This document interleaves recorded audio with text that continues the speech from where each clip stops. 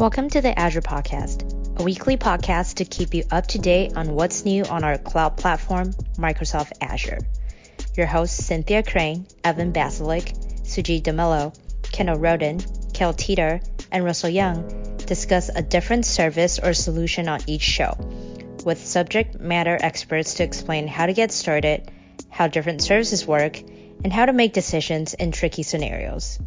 You can find out more about our podcast at azpodcast.com or follow us on Twitter at Azure Podcast.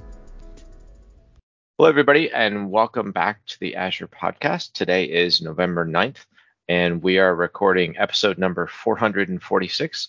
And we have Abhishek back for his fourth time. Tawari back for the fourth time to today. He's going to talk about networking edge and layer 7 security. So a slight pivot to some of the stuff we talked about in the past, but I'm sure, as always, he's going to be a great guest. Before we get to Abhishek, Kendall, Sujit, what do we have for news this week? Sujit, kick us off. I'll take it for you. Okay.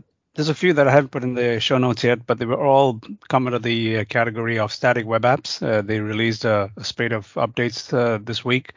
One of them is they now... Yeah, there are things like this have support for GitLab and Bitbucket. They've got support for stable URLs in the preview environments.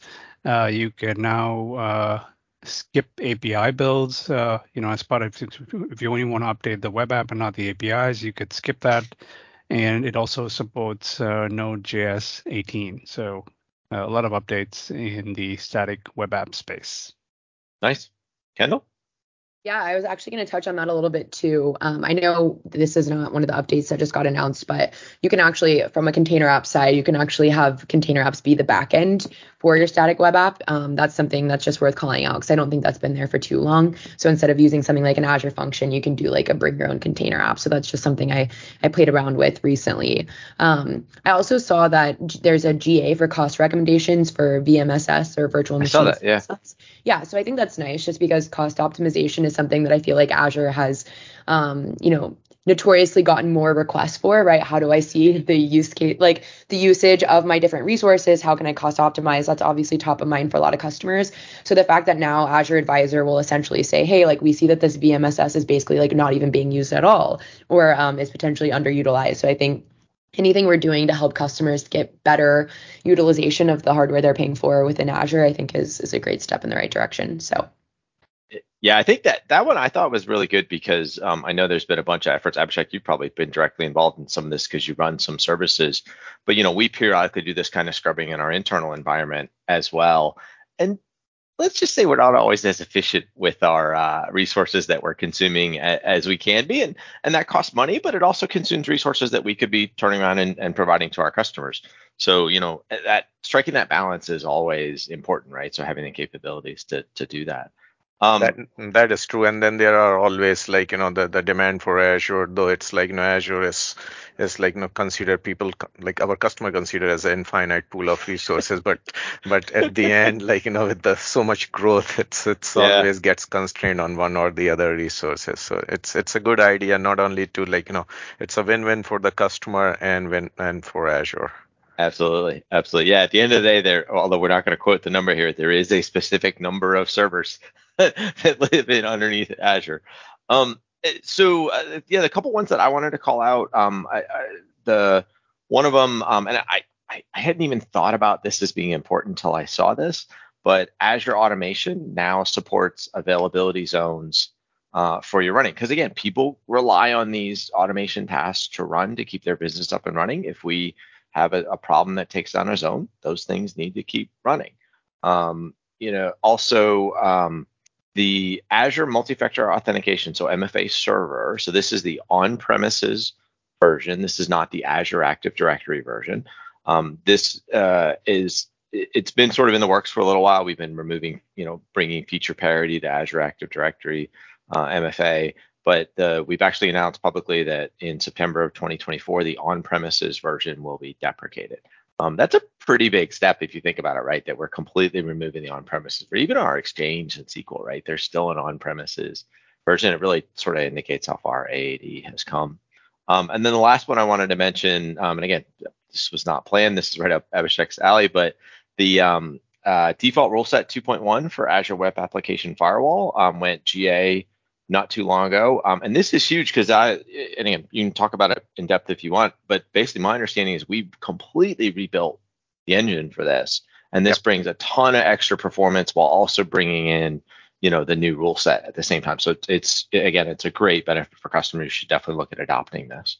Absolutely. This is we released on Edge, and then there is another announcement which I love it as we released the self migration tool from the classic AFD and CDN SKU to the AFDX SKU with zero downtime. So if you are a customer that are using the classic AFD or Microsoft CDN SKU, and then you want to migrate your application that are onboarded on those SKUs to the new AFDX Premium or Standard, it's a general available migration tool with zero downtime for your application. Yeah, that's great. Now is that, when you talk classic in this case, is that the traditional, when we talk about classic web, classic cloud services Azure, and whatnot? Yeah, a classic Azure front door. Before we merged, we had like separate like SKU for the acceleration and separate for the content caching, and then we released AFDX with bunch of new features like private link enabled and then many of the security and other functionalities. But customers were concerned how to migrate from this to the new one. So now it's available. Awesome. Zero downtime is good, right? Yes. Yeah. So with that, let's transition over to Abhishek. So Abhishek, you've been on the show before, talked about a bunch of different networking things. We were chatting on the side, and you offered to come back to talk about, edge security and layer 7 security. What do you mean by that? Let's sort of maybe define those to start, just because not everybody talks network layers. So let's define that stuff to start. What do we mean by edge and layer 7? Yeah, I'll start take like a step back, and this is my own experience and learning in Azure Front Door, which is like a global service we talked about in previous episode, runs on the edge, distributed across multiple POPs, more than 200 edge sites across the world, and there are two things when it comes to the security part of it. Some of the vulnerability that you have in your software, hardware, firmware combination that gets exploited, that's more like a sort of security attack or exploit. The other one is like a little bit brutal, which is like denial of service. So then yes, we don't know your vulnerability, but we will try to take you offline either by brute force or just flooding you with packets, basically. So this is the precise point when when we talk about denial of service, it in the first thing it comes mind like flooding with packets, and then flooding with your network, and then and usually network has much more capacity than the servers, application servers, and then backends, and then if it's not stopped at the right point, most likely you're gonna take down your application servers, backend servers, and that kind of attack at the packet level, which is we call it L3, L4, network DDoS attack. And Microsoft provides the one DDoS solution for it. You can onboard, and then it would protect from these volumetric network level attack.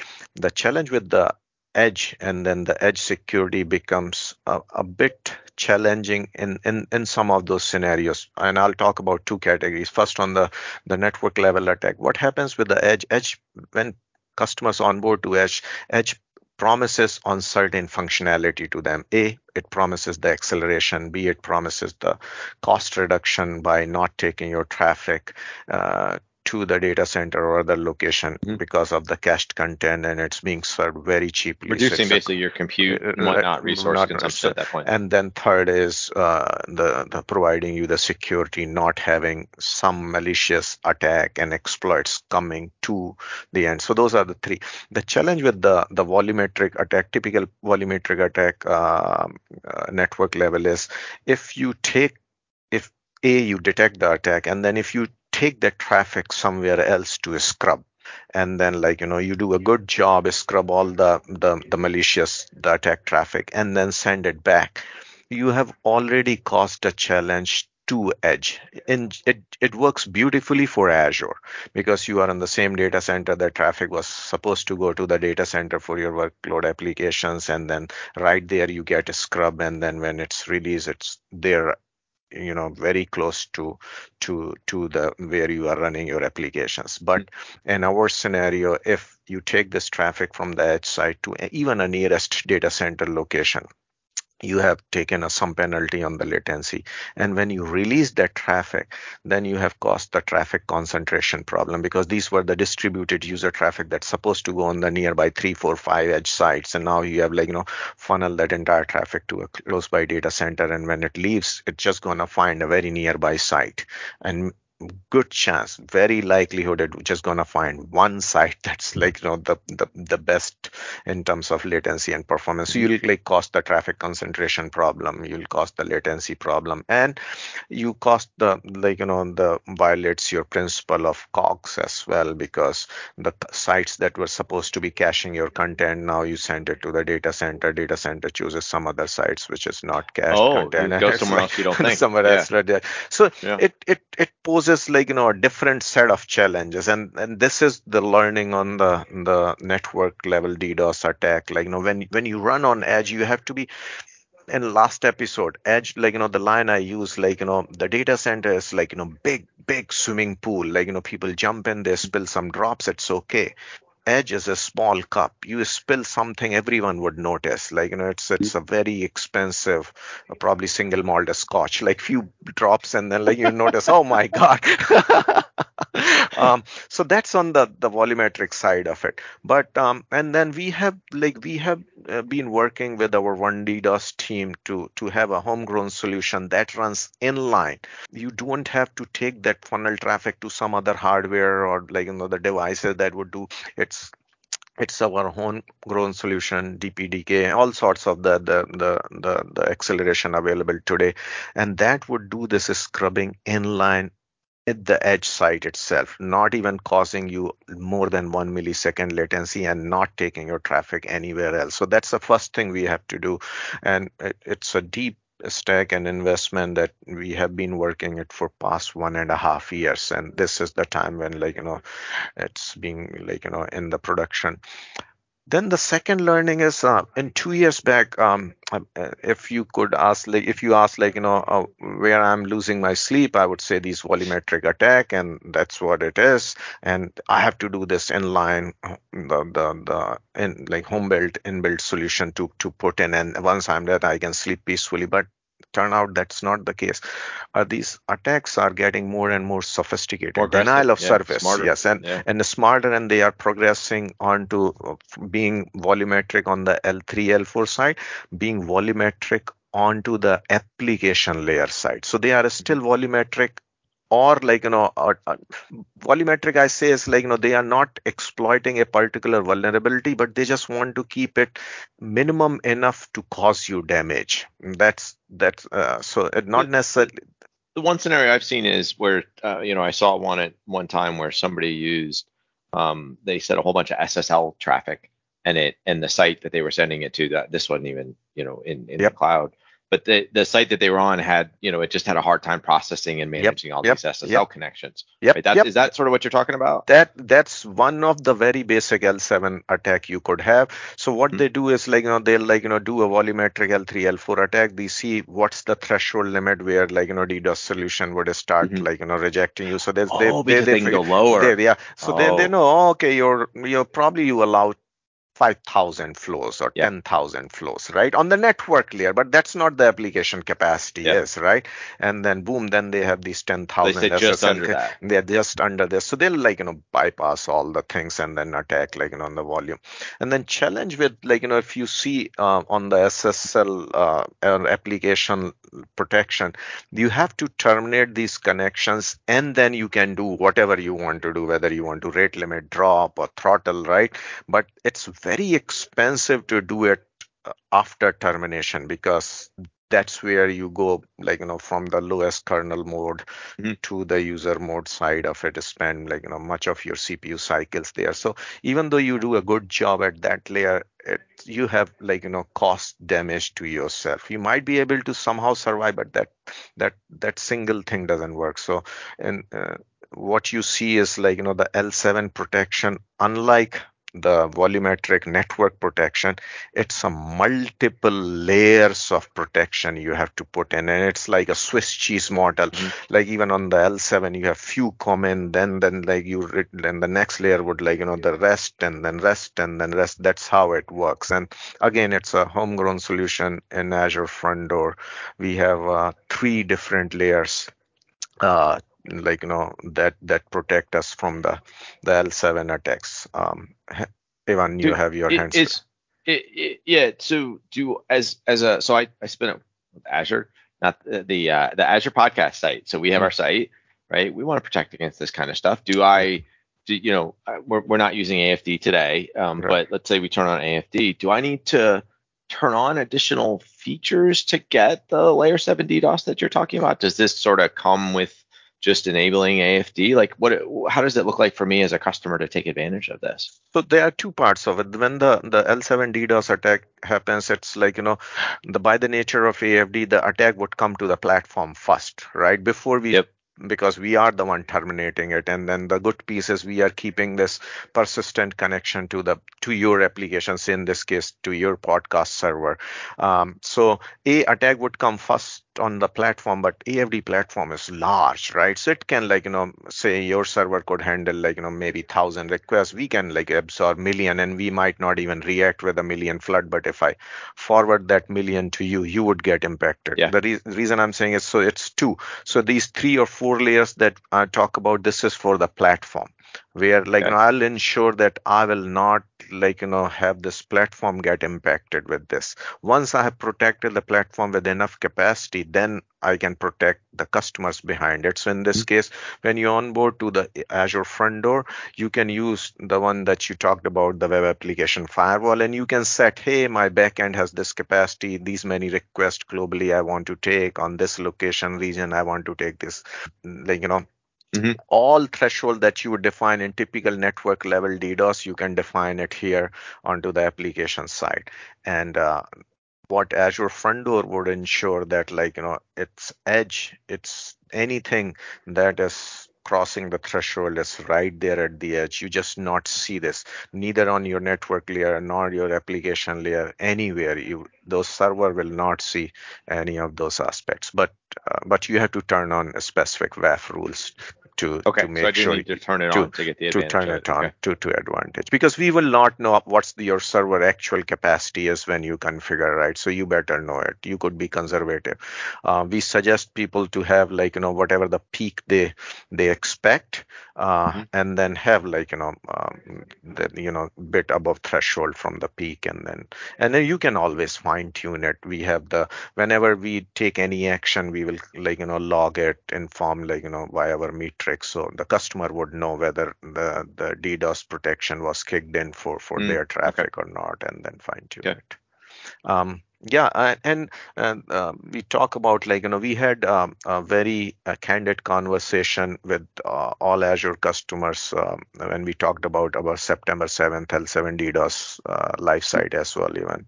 And some of these the attackers, I'm not going to talk about all, but a few of the tricks is even at the application layer, the protocol allows you to have negotiated one TLS or SSL session. So you from even to your application server side, it's just one SSL connection that's terminating, but protocol allows you to send multiple HTTP sessions on that single Within that. TLS, Yeah. within the TLS. So technically you could still have one connection and then can flood thousands of HTTP new sessions and new requests underneath that. We have seen that kind of attack. We have seen different exploits like taking the longest path, hogging the resources, where you send a request to download 100 GB of file, but server is sending byte by byte, keeping that connection on for, and then exhausting all your resources. So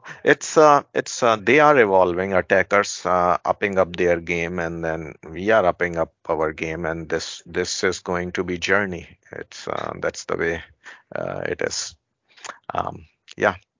Um, we are very we had some hard learnings, and then I'm really proud of some of the investments that we did. We talked about we discussed this with, by the way, with some of the industry experts as well, on the are we on the right track or not, given Azure front door is still kind of newer compared to the Amazon CloudFront and others.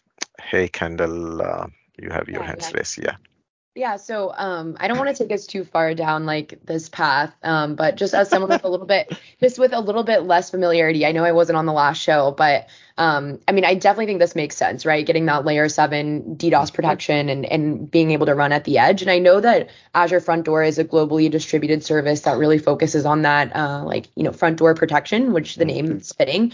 But I'm curious, I see some recommendations and even some customers, right, who make use to some extent of also app gateway, at a regional level. And so I'm just kind of curious, when you're adding these capabilities from a front end perspective to Azure Front Door, what is that, what kind of scenarios do you see where app gateway still comes into play? And how do we make sure that those two services are coordinated, especially when we talk about application layer? Well, what if the application layer is 3 layers away instead of just sitting behind the Azure Front Door? Just out of curiosity. And I'm getting a lot of questions around this, just with how do we architect solutions, in front of container apps, and so it's a selfish question as well.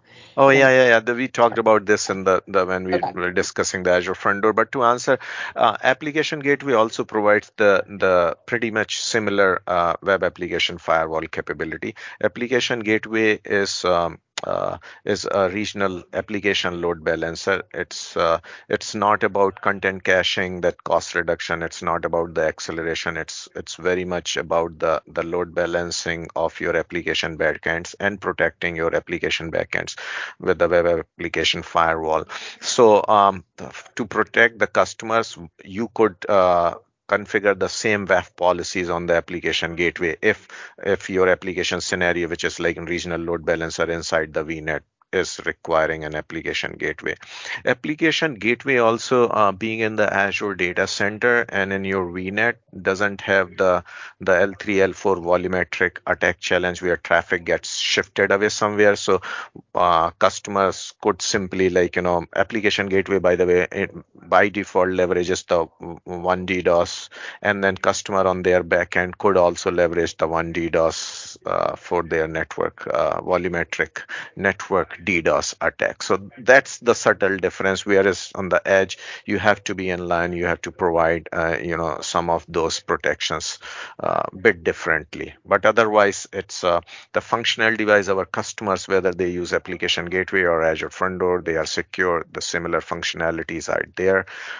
When to use application gateway, when to use Azure Front Door, or when to have integrated even when they're used together, right? Together, that yes, also, absolutely. And then when you use together, then then the Azure Front Door would be the first layer, and that would ensure that even application gateway, which is the backend for the Azure Front Door, does not even get the volumetric attack to the application gateway. And then there you can define your protection policy somewhat more in detail to the application backend. So application gateway, for example, would have far more knowledge on your Kubernetes pods, the VMS as individual VM instances, and then can have policies pretty much a one step deeper than the Azure Front Door in those scenarios. So that's how one should see. I think that, I mean, these days those are the WAF for AFD and WAF for front door. That's all one happy team these days, right? Yeah, so, it's a one common user experience. So it's the feature release might be a bit have a lag one way or versus the other, but yes, the experience is the common experience.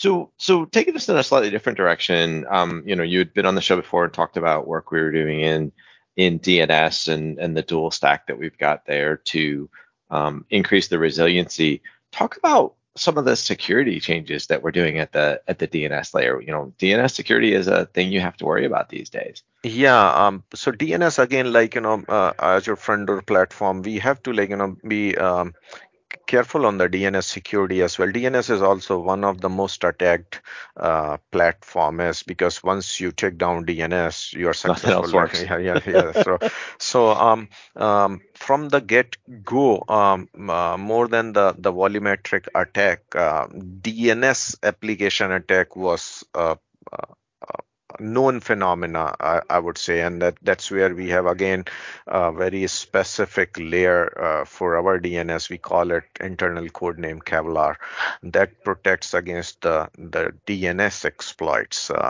You could get it tricking out on the NX domains, scanning of and then creating a choking on a particular point. So that's what the DNS does. But DNS is also shifting into a bit different direction. I'll touch Ivan on this piece. We are asking our customers to be if they are deploying in Azure in the virtual networks, we want them to be private enabled. It's a completely isolated from the internet. So then you are not directly exploitable. So once you have this in the complete isolated workload deployed, DNS was the one that was left out open, so to say. So there is a private DNS resolver. We recently went GA with the private DNS resolver. That's a part where it works beautifully if you have a lockdown on-premise, which is a complete private address space, and then you have a virtual network with private link enabled, which is also a private address space. And then you need these two islands to work together. And DNS was a bit of a friction in those two islands because our private DNS authoritative would know the namespace of VNets, but then the on-premise would have when they want to bring up their own custom names would have challenges. Vice versa, when these VNets needs to talk to the on-premise namespace, they will not have the ability to do. They could go to the private DNS or they could go to the public authoritative service, but they could not have an ability to talk to those private DNS resolver by the customer who might already having it deployed in their on-premise. So private DNS resolver is a multi-tenant PaaS platform. You don't have to manage or do anything, basically a dedicated for your VNets or for your deployment, but you can onboard to a private DNS resolver service. Consider that as a conditional forward, the condition that you define, the security condition that you define. And based on those security condition, it will ensure that the namespace that you are targeting, those are the only ones reached out on the private address space. The rest is on the public address space, or you can restrict to the public address space either. So it's not directly security, but it basically allows you to go more secure manner with the complete isolated workload deployment between on-premises and virtual networks. Let you put this ring around your deployment, right? And say, I don't really want traffic going in or out at this point, unless I want it to. Yeah. Okay. And there are lots of exploits happening with the DNS, which is in your application workload doing the scan of the NX domains and then figuring it out what kind of domains you might have had it. That the risk with that is when you deploy your application, say I'm just picking a name, you might have an application bing.com, and bing.com is say that's the host name that users would connect to, but underneath on that application stack you might have something xyz co something which is your internal service or your partners are talking to, right? And unfortunately those becomes still some publicly accessible thing and API surface, and you as a customer or application owner not always design those weak aspects to be as scalable as bing.com. It's a nature of it, you put more focus on Bing.com and that's left behind, and then one could simply scan and figure it out. These are the domains you or subdomains you are serving and supporting, and then they can target your attack to your weak link. So DNS is coming in soon, almost all the DNS providers are thinking in that direction, where they are slowly restricting these kind of scans, the any deviation on your name resolution pattern by your workloads or by your users, to see there is an exploit or someone knowingly trying to exploit you. So that kind of information is very helpful, because you would get it much before when the actual attack happens, because once they figure it out, your weak link or exploit, that's when the actual toast attack at that point. you're just so. Yeah, Abhishek, I was wondering, as an application developer, if there's any things I need to worry about. You just talked about the DNS scanning option, but going back to the original protection that you offer at the edge, are there any things that an application could be doing now that could be blocked, let's say, right, by these new security rules, and it might not reach the application? It's something that the application didn't know that pattern or path was being used, right? But now all of a sudden it's going to stop working, right? Because you turned on that feature in AFD, and suddenly, a handful of calls and that's just not coming through. I guess it's an app I'm problem, just. Sujit. I know it's always an app problem, right? But I'm trying to figure out, how does one detect those kind of situations? Of course, can they happen? How do they detect them? And then what's the kind of reporting, so you could go and figure out, hey, this is, my app didn't get these requests because of such and such problem. Yeah, you are right, Sujit. It's not as even as an application developer, there would be some very common sense, basic known things that you would know, and then you would be very confident when deploying those policies on Azure front door. There would be some other policies which you feel are needed, but not very sure. As you said, it could block genuine traffic or do something. There are things when you deploy these policies in Azure front door, you can always start with the detection mode versus in the prevention mode. So you deploy in detection mode, you get say, hey, you are hitting, by the way, and then you can decide once you put in the prevention mode, it's gonna block it, right? So those are the somewhere that's how you could it's like SDP of your policies, right? Absolutely. So you start on those ladders, and then of course, whether it's a prevention mode or detection mode, we would be providing the metrics and then logs whenever our layer is taking that decision. And then again, we provide certain logs, and it's a journey. We are in the Zinc milestone, we would be adding more and more such metrics for you as an application developer to have a complete insight of what's happening. One example is your backend health in the classic Azure front door SKU. If your backend health it's completely down, then I'll say your backend is down. But now we provide metrics when we send in health probes. What's the typical success rate I see on your health probes? That's a metric, very useful metrics, because you might be having a period of stress on your application backends and then not responding, but majority time you are okay. That kind of insight is it's much needed. So this is just an example of how we intend to have more and more such insights. I think when I hear you talk about these features and capabilities, these seem to me to be sort of really great examples of things that when we implement them at the platform layer, one, to Sajit's point, I mean, there are certainly scenarios where you might block yourself unintentionally, but as a general rule, you as the app developer shouldn't have to care too much about DDoS. It's sort of below your layer generally, right, except when it's not, right? But those are the bad actors that are out there doing this are continually finding new scenarios, and if you were trying to own and manage this yourself, you drive yourself crazy chasing these. Yep. Right. And so by doing this at the platform level, it really says, you know what, in this case, Microsoft, right? Certainly other cloud providers as well.